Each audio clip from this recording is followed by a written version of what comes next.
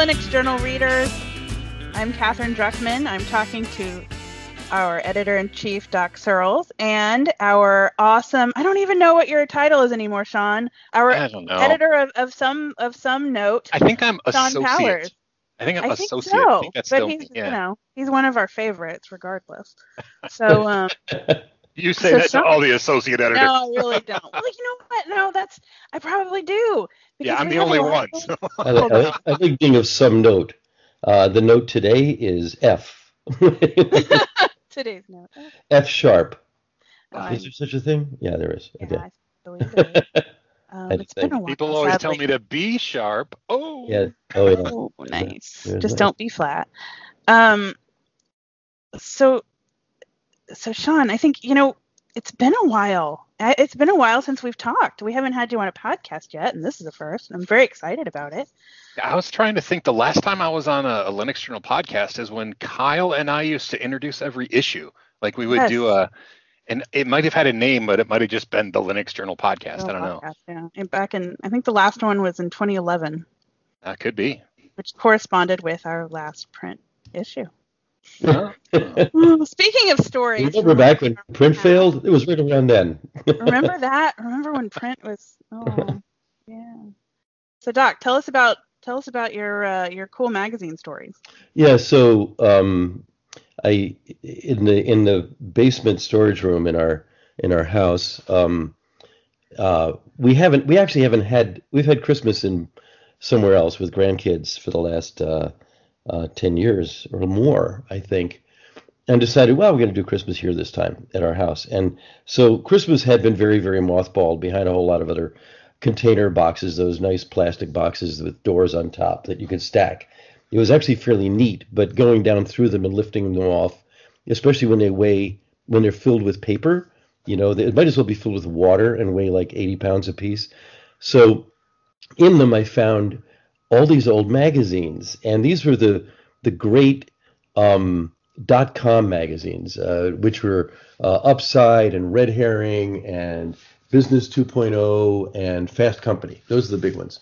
And all of them were like half an inch thick and almost entirely funded by .com investments. They were all venture funded essentially. And it was just sort of interesting for me to look at them because I have page flags on them, and one from, say, for example, here, Red Herring and we'll include links to this on the page for this podcast. Is this could change everything behind Transmeta's bid to power the post-PC era, and the big thing there was that Linus Torvalds himself worked for Transmeta, and this was going to transform everything. It's going to change everything, and it didn't. Linus trucked on, continuing to run Linus, and everything worked fine there. And inside also is a big piece called Behind the Scenes, Going Public, Behind the Scenes at the planet's most successful IPO, which is for VA Linux. And it wasn't in the long run. I mean, anyway, but the second most successful up to that point was Red Hat, which just sold for umpty $1 billion to IBM, which is so Red Hat really worked out in that case. But it's sort of interesting to see that there. And there's another page flag here. I'm trying to see what's under this one. Here's a holiday season ad failure. How consumers shop through major ads don't work. Well, nobody believes that anymore. They believe ads do work, but even though they don't. There's another one, Business 2.0 Deathmatch, Ariba versus Commerce One. Who will rule your B2B empire? And I'm not sure either of them rule the B2B empire. I think that Amazon rules all retail at this point, whether it's B2B or not. But I may be wrong about that. Ariba, I looked it up, is still around. Commerce One is defeated. But it's really typical of journalism to, like, let's you and him fight. It's the easiest thing in the world to write about. You can use war metaphors. And then there's another one in here on Fast Company from 2000, April. No, there's a 2001. That was a still thick magazine in 01, and the crash is already going. The biggest lie in business, the consumer is in charge, or the customer is in charge, which has been my mission in making it happen. Yeah, that's true.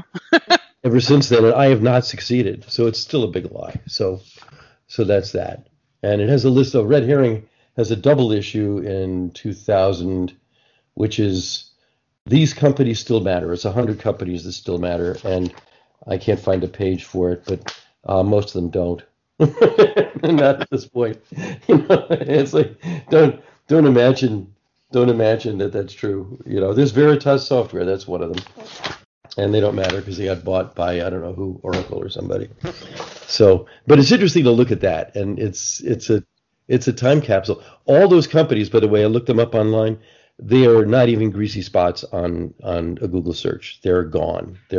There's nothing left. Even I think Fast Company is the only title that's still around, but it's the title. It's not all the archives. The archives are gone. But I welcome correction on that if somebody wants to look it up and prove me wrong. It'd be great if I was. I don't know that. It's funny though, because looking back at those magazines, for me, it's like, oh, I remember the day, or oh, wasn't it so cool when? And I'm in my office here, and I have video, but nobody's probably watching the video apart from me. But I was just looking around, and so my first issue of Linux Journal is when I did the arcade game, right? And I'm looking around, and I have like a Nintendo, like the original Nintendo, where they recommissioned it and like sold it, and same thing with Super Nintendo and Atari. And it's funny that nostalgia can actually be cashed in on. I'm not suggesting that we go like resurrect VA Linux or anything, but it's just fascinating to me how we get so emotionally attached to some of those things. Names that mean nothing now, just the very name can still have value because of that nostalgia, and that it just fascinates me. You know what I miss? I miss Tuxdroid. I'm just putting that out there. I miss the Tuxdroid.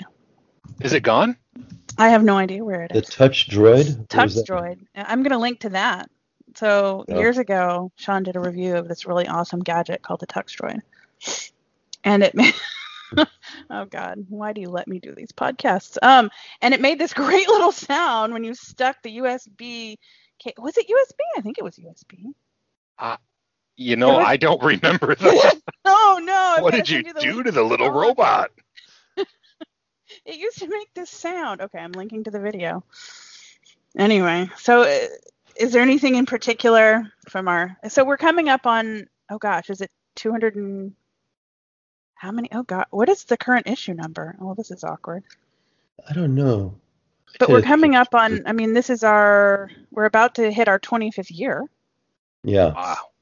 Yeah, it's which pretty is, amazing. It's a long time. So Sean and I came around about exactly the same time. His was the current issue when I started. So that was back in 2007. So we've seen some things. It's true. We used to review all sorts of crazy products. And I remember the one time I wanted to review. Do you remember when the tiny little laptops first came out? Yes. With like the 70% size keyboards that everybody thought was going to be perfectly fine to type on. And it turns out they were terrible. But at the time, like the EPC and another reviewer got it. And I was so bummed out that I built a fake PC out of two little styrofoam like hamburger container things and reviewed a cheesy styrofoam PC. And that was my review for the week. I kind of miss that silliness. Awesome. And I think reasons like that are why some of the more professional companies never really fell in love with me as an editor. It's a good sign. That's why HP didn't. Yeah, HP. Was the company Lindos before your time? Lindos was Michael Robertson, who created MP3.com. Later created a Linux laptop called Lindos, and as user-friendly an operating system for Muggles as he could put together. It was really quite good. I don't know what he based it on, or what his geeks based it on. But he got sued by Microsoft for Lindos being too close to Windows, or at least pressured by Microsoft. So they changed it to Linspire. So, and I was going to reach over because I had one of those laptops. I'm gesturing here with you can't see me on video. I don't have the thing on, but toward the stack of paper that actually had that laptop sandwiched between, it's like Strata in geology, right? This is from the from the Jurassic of my desk, laying over there. I think it was from the early aughts, but I don't remember exactly when it was. But anyway, that little laptop actually remained operative for a fairly long time, but I don't know whatever happened. Did it have full-size keys? I mean, that No, was... no. Actually, I was reminded by your telling me about the 70% size keyboard. It was like, and I don't have big hands. I don't have especially small hands, but I have, my hands did not like the smaller keyboard. When you've been typing, I mean, it's sort of like getting on a bike and the bike seat is too low. It's like, wait a minute, that's not right. I have to stand up and press down, and it's suboptimal. Put it that way. Yeah, I listened to one of those videos where I was reviewing a tiny laptop, and I literally heard myself say, "I'm going to use this as my main computer." And then I just remember, like, after 5 minutes of typing, my fingers would get cramped. It was just the most horrible experience. So, yeah, they were reviews of lies at the time, I guess. But it seemed like the coolest thing, though. Yeah, you can give yourself carpal tunnel if you do it right. In an afternoon with those things. We had an article recently, actually.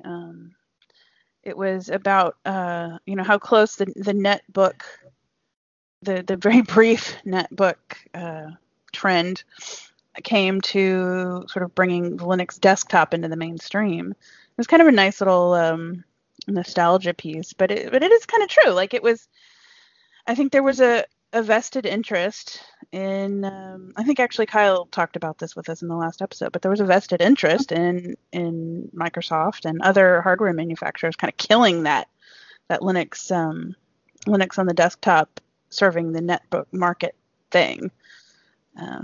Because it did. I mean, it was suddenly out there everywhere. I could go to CompUSA and buy a cute little cheapy computer, and Linux was the obvious thing for it, right? Yeah. Right. Which then, I mean, evolved into Chromebooks, right? And Chromebooks are viable options, especially for, college students. I've recommended Chromebooks to a lot of college students. And I mean, I probably, somewhere a Linux user is going to scold me for this, but, a lot of times the kids going into college are required to have Microsoft Office, which is a frustration. It's always been a frustration, right, for Linux users. But with Chromebook, if you get Office 365, you can use your Linux machine and still have, a fully operational space station, fully operational Microsoft Office thing using Linux. So it's been kind of a weird sort of way to push Linux by using Office 365, but it's worked. And a lot of students that I've talked to are now using Chromebooks in college, and it's not the greatest experience for them. There are things that it doesn't do great, but it's really cheap, and they're not worried about it getting stolen. And it takes their focus away from like maybe games or something, and they just do their work. So maybe it's a good thing.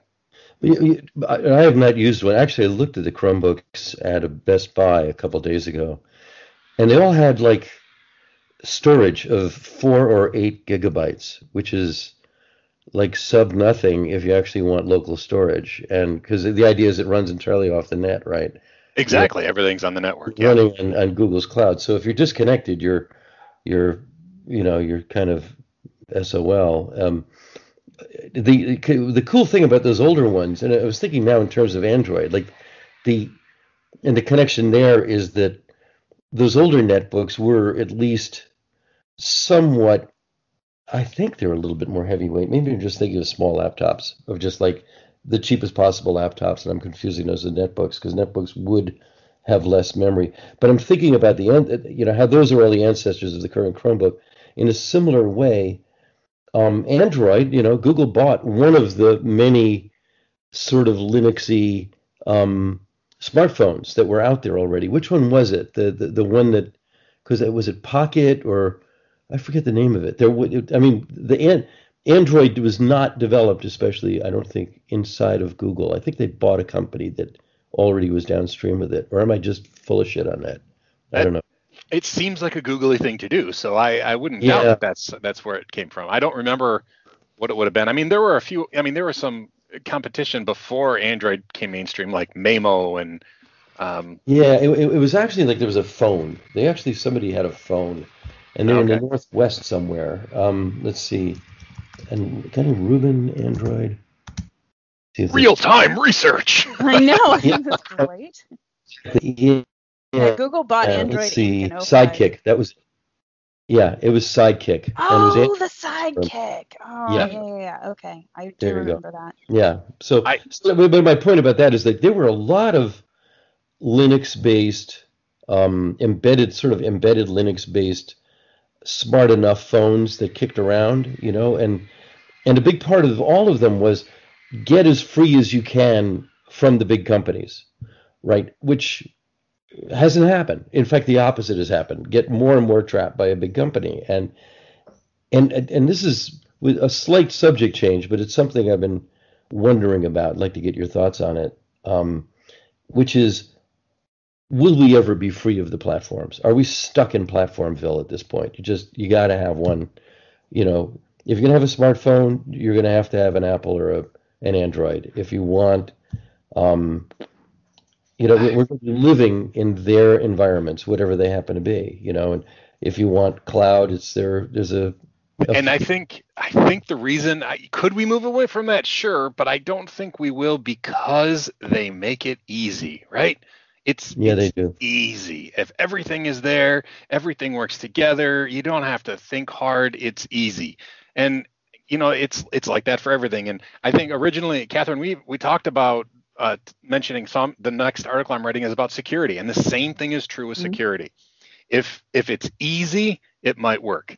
I'm reviewing password managers. That's that.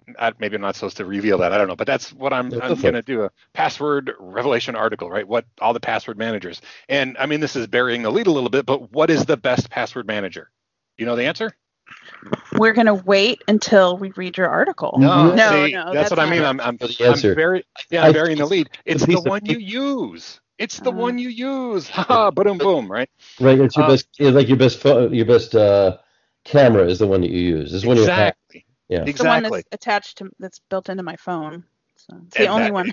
And that since that happened, it's been the only one I've ever used. Yeah, my wife has, and I mean, I don't even want to think about how much it costs. This camera, it's a Canon something 5 Mark II or 3. It's really heavy duty. EOS 5D Mark 3, 4, or 5. 4. It's Mark 4. Okay, yeah. That's the one. And then a lens that's like it's not a black lens, it's a tan colored lens. Oh, that's hardcore. As long as my truck, right? And I mean, it's oh like my goodness, it takes lens. And that's why we got it, because she's a coach and she does the yearbook at the school that she works at. She's a yearbook teacher. But do you know how many pictures we take with that versus our phones?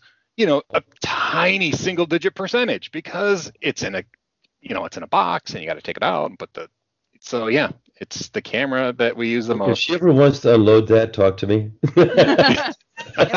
But a difference with password managers. So this is another question, which is, will we ever get past logins and passwords? If you told me in 1995 that we'd still be using logins and passwords in 2018 or 19, I'd think we'd utterly failed as a geek species to get past that. And maybe we can't because we made a decision that we'd be in client serverville for the duration back then. And as long as we're there, every server is going to need a different login and password, and that's the only way to authenticate. And I despair of that because I have a password manager. It actually doesn't work on my phone. It's supposed to work on my phone. Yeah, so I'm going to talk about that in the article because it's vital, man. It has to. And it doesn't. And on top of that, there are so many cases where, and Catherine, I've gone around this on Linux Journal too. I mean, where for some reason it's not remembering my password. I have to create a new one, and then that one doesn't remember it, and I have to create a new one over and over again. Well, in the meantime, the password manager is remembering all the old ones as history, or sometimes it's 3 or 4 entries, and I'll have, like, here are the 8 ways I might log in, of which one of them might be the right one. And trying to unscrew this is a massive undertaking. It's like a week of work, and I'm not sure it even would work because I'm not sure the routines, are complete. There's some screw up. I don't know what it is, so. It has to be easier to use a password manager than to use the same password everywhere. And if it's That not is accurate, 100% I mean, accurate. if it's not as easy or easier to use a password manager, you're just not. And maybe this group that we're in right now isn't the good group to choose from, because I'm probably going to use a password manager because I'm pretty nerdy. But my wife is not going to use a password manager if it's more difficult than using the same password everywhere. And it has to be easier. That's so like the biometric things, obviously that I thought biometrics are going to be, going to replace passwords. Well, it turns out, they're very spoofable, and you're not as great as we all thought, but that's where two-factor makes it good, right? And like on my phone, and I have multiple phones, multiple jobs, multiple careers, super geeky. I want to have an excuse to have multiple phones. But, on my Google Pixel, I can touch the back of my phone and it unlocks my password manager. So I don't have to type in the password, but it's still there to use. On my iPhone, I look at it and it unlocks and it will insert the thing. So I don't have to even remember the single master password. As long as I have, my phone in my hand and my eyeball in my head, it seems to work fairly well. And really that's the key. It has to be easy or we're not going to do it. No matter how many times we get phished or how many times things happen, if it's not easy, we're not going to do it. I agree. I'm going to throw my mom under the bus, but yeah, she recently switched to an iPhone. She'll be from harder using Android for years. And it's amazing to see from her perspective how life-changing that has been for her. And I'm not endorsing anything or not. I'm just suggesting that for my mom, that was the right choice. Yeah. And I think that's what a lot of things boil down to. And I've always been that guy too. The best technology is the one that is going to work for you. And for some people, it's Linux. For some people, it's not Linux. But a lot of times it is. A lot of times for me it is. But yeah, and password managers, that's the other thing too. Sorry, I got excited. Catherine, I kind of stole your mom being thrown under the bus there. No, that was the end of the story. I mean, it's just, okay. We take certain things for granted, but then when you talk to other people who use technology in a different way than we do, you really realize how important these things are. I like things to be easier, but I don't absolutely need them to be easier. I mean, and we're all the same, I'm sure. Yeah, and like cross-platform. She was an Android user. If she was using a password manager on her Android because she's super cool and your mom's awesome, and then she went to an iPhone and she couldn't use that same password manager, or she had to somehow convert a database of passwords to a new password manager, no way. Yeah, password 1234 is going to be it again. Yep. Secret 69. Yeah. Oh, wow, your passwords are a different whole lane than mine are. No, that was borrowed from a presentation. Okay. I believe Kyle shared that with us in a previous episode, actually, or maybe off the record. But anyway, apparently that's a very common bad password. Don't use it. Please do not use password 123 or Secret 69. Or like Kanye West told Trump on TV, just use 7 zeros, or he just used 7 zeros. Oh, God. Oh. I imagine somebody intervened there and changed that for him, but oh my God. Yeah. Yeah, at least put them backwards. I'm dyslexic, so 7 zeros the other way works great. We were discussing how maybe the topic of this podcast should be embarrassing stories from external nostalgia. I mean, not that the password thing isn't a really great topic. You call it the best podcast is the one you're listening to. Exactly. I think that's really the bottom line here. Embarrassing password stories? I have an embarrassing password story. Yes. Excellent. Share it yeah, with so do you remember, and this wasn't that long ago, and in some places it's still the case, and if any of the listeners are one of these places, boy, I apologize, where they thought that the key to security was going to be password complexity. I just despise the concept of password complexity. Whether you look at the XKCD comic where he talks about correct horse stapler battery or whatever it is. But at my workplace, when I was a system administrator, or what was my title? I was I have an issue with titles apparently. Technology director at a school district in a local town here. I decided I'm going to make our school more secure, and I'm going to require people to do complex passwords. And so I made people change their password and made them all complex. And I was very proud of myself. And I went up to central office where paychecks are made and where decisions are made. And I mean, these are, we're an elected official would like me, all these things. And I go in there, and what's on everybody's monitor? A sticky note with a stupid password on it. Ticked me right off. Yeah. So everybody's complex password was right there with a yellow sticky note on their monitor. So that was my lesson for why password complexity is a bad idea. So, yeah. So what's the good idea? Yeah, what is the good idea? A long password that is easy for humans to remember. So a lot of times a passphrase, like a sentence that you're going to remember. Like, I like the smell of kitten toes, which I just made up because my cat's in front of me. I don't know what it smells like. I hope that's not your password. It is not my password. It is now. I have seen what my cat does with those paws in the kitty litter box, so that is not my. Yeah. But something of length that a computer is not going to be able to easily hack. It's just, basically, you want to know what the best password policy is. Look at the XKCD comic. Catherine, do you put links under these? Link to that. Link to that. Yeah. Mm-hmm. Yeah, it's my favorite. It's because it's so true. We try to make them all fancy and hard to guess, and it's only hard for us to remember. So, and again, two-factor is really the better way to go. This isn't really embarrassing. This is kind of scary what happened to me. So I, with my current day job, I have a work phone, and one of the most common, still a very common two-factor auth thing is to text you a code, right? Like, right. The two-factor auth, you get an SMS with the code.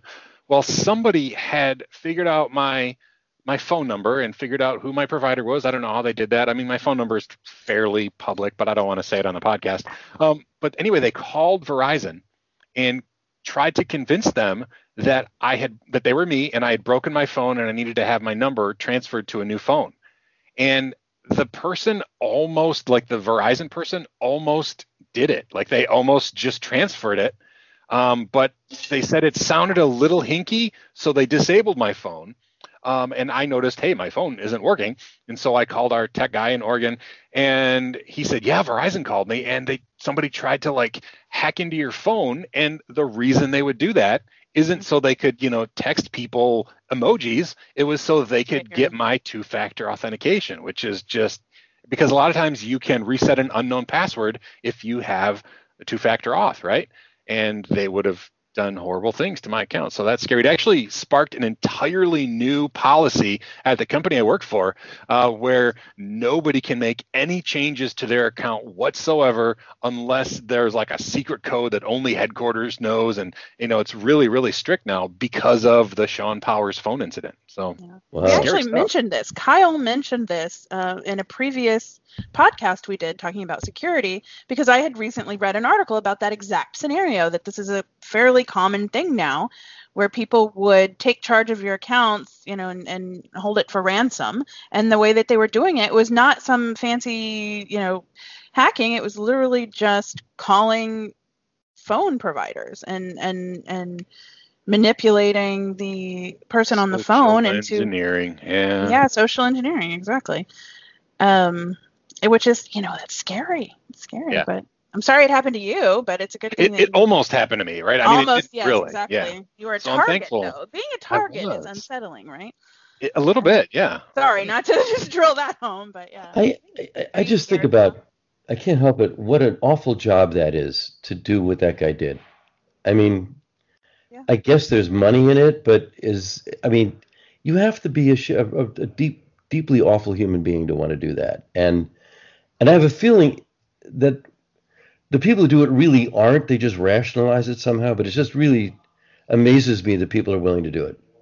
That they're willing to mess with people's lives like that. And like the malware things that they say you're infected, call this number, and you pay them money. And especially, a lot of older people in my life who are using computers, but they didn't grow up with computers. Yeah. Sure enough, they'll call, a pop-up happens and they'll call.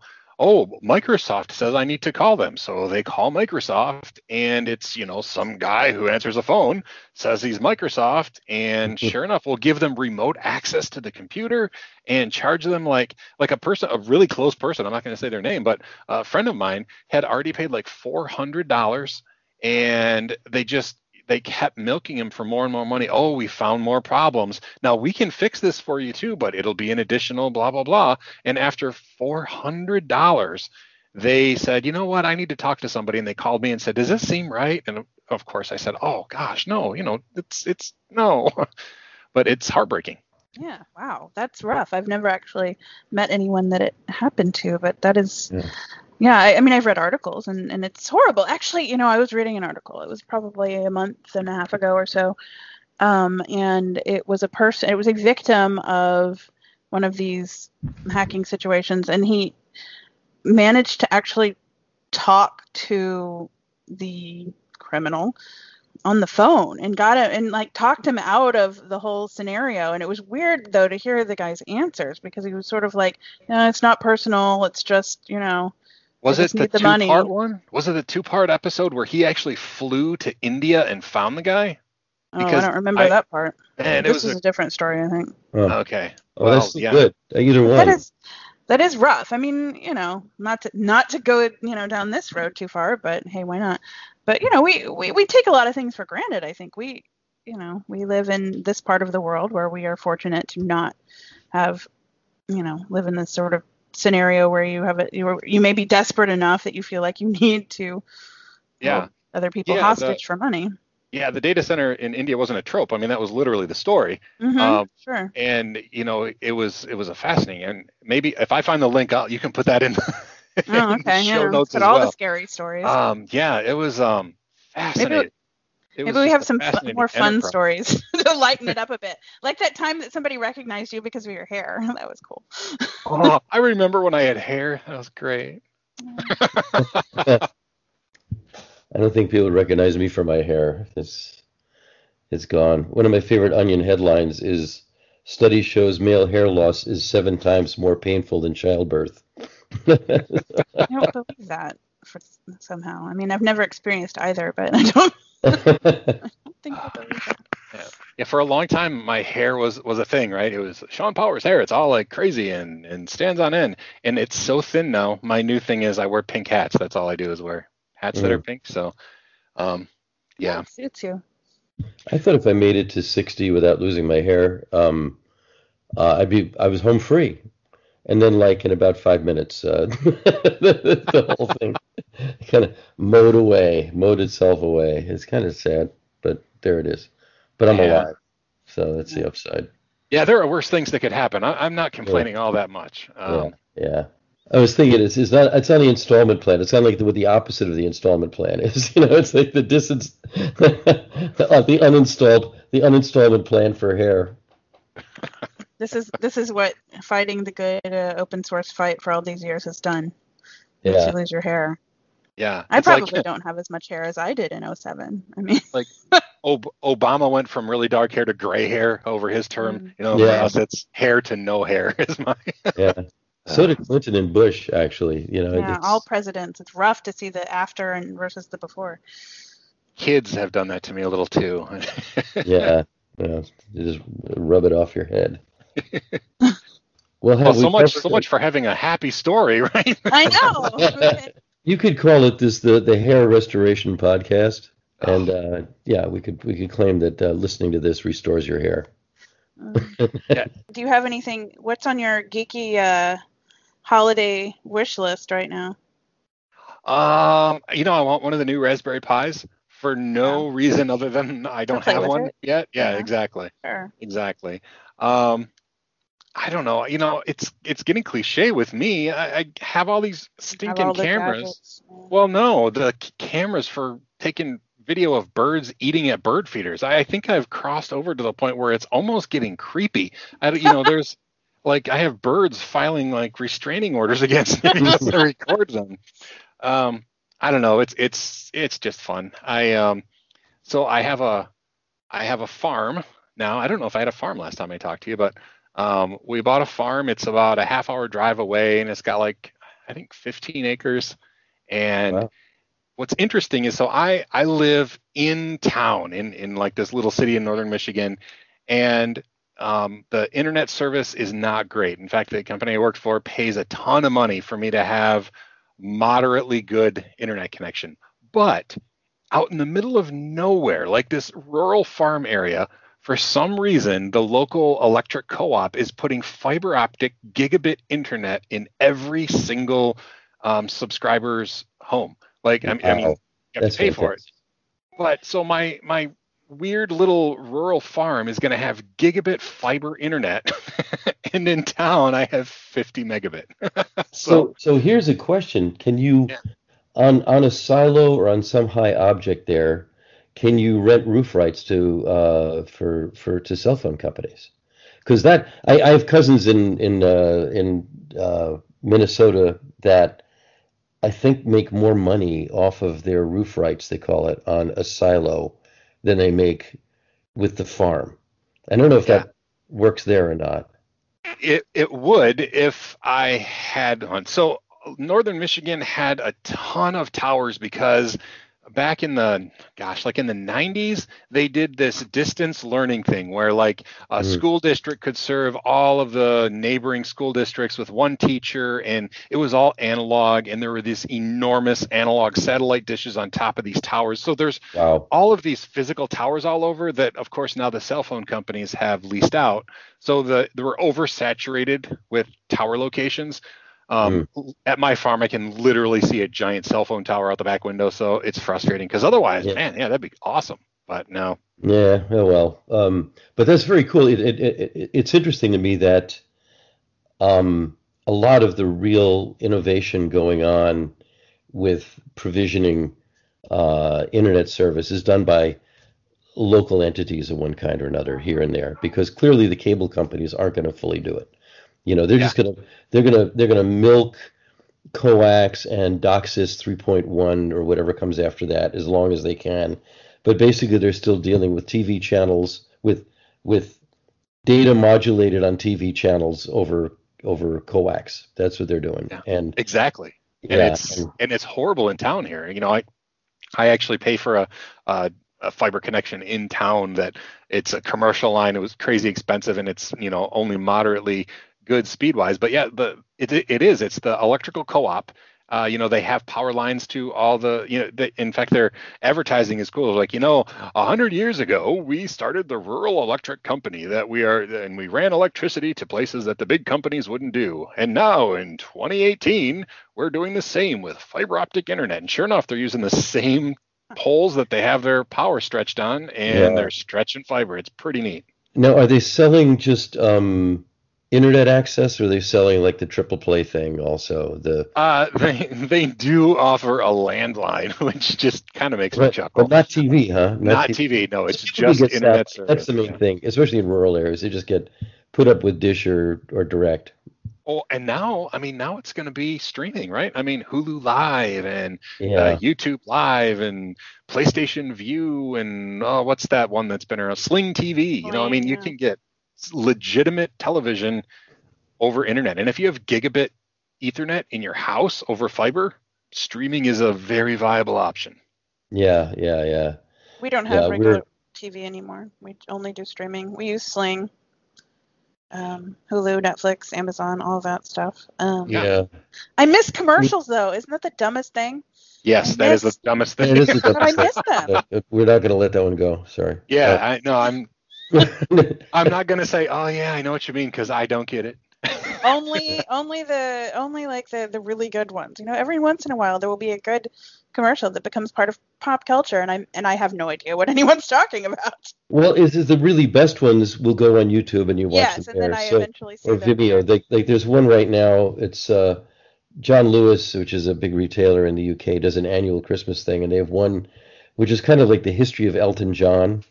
And it's brilliant. It's like 2 minutes long. That's like exactly why I just brought up the commercials. I saw that today, and I thought, see, I never see anything anymore. It's brilliant. Eventually, the cream rises, right? And eventually, yeah, but that's it. I mean, and then so it's not a commercial. It's just it's a movie that's nothing but a product placement, but still, but it's damn good. It's damn good. If all advertising were that good, I would yeah, no, be happier about advertising. There's also a funny parody of that one. Really, that's perfect. Yes. Probably fast forward through the ad and then got the kid started on a criminal activity at age 4. Wait, isn't this podcast an hour-long ad for my bird cams? I thought that's what the agreement was. Yes, I think. Well, here's a question. I don't know how long I've been doing this, but we're close to an hour.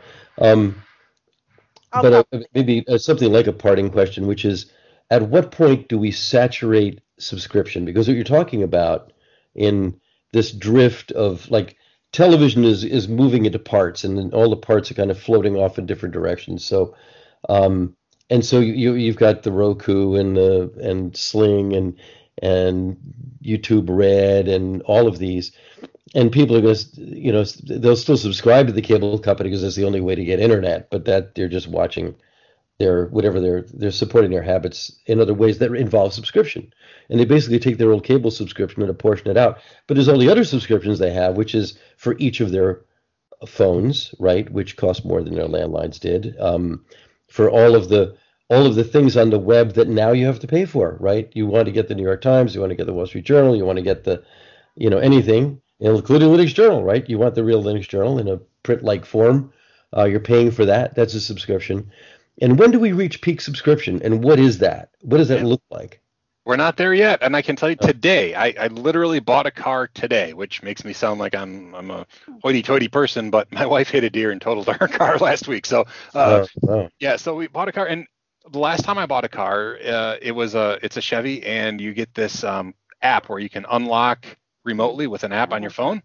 Right. Yeah. It's really cool. Right. Mm-hmm. And, they have lots of features that you can do a subscription. But if you don't do that, you get this basic feature where you can lock and unlock your car for forever, right, for free. Yeah. Now, this is new for 2019 models. It ain't free anymore. Yeah. Mine's not free. Even for unlocking? Even for unlocking. Any use of the app and the remote service is part of the subscription. Wow.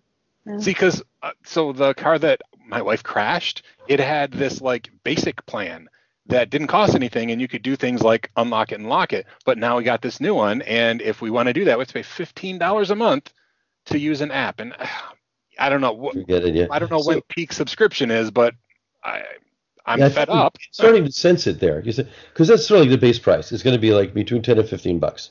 You want HBO or Cinemax or any of those things, or Netflix. Spotify. I mean, how many? Yeah. All of them, Pandora. All of them have a subscription rate. Amazon Prime, another one, right? And they're all, they all have a rate. So what kind of car did you get? What kind of? It's a Traverse, Chevy Traverse. What is that? It's like an Equinox. It has a third row. It's their third row option. That's not a giant truck. Yeah, we have kids. We no longer, like our car here in Santa Barbara died, and with 208,000 miles on it, and we just didn't get another one. And because we just rent, like right now we're renting a Volkswagen Jetta. Before that it was a Chevy Malibu. I like the Malibu. I actually like that. Generally a rental car is like a car you're not going to like, right? It's like the problem we had in the period. I actually had a list of Searles laws, and one of them said, whatever car you want to rent, you're going to get a Chevy Cavalier, because that was your basic rental car. After that, it was a Chevy Cobalt, which I think they made only to lease to the car rental companies, right?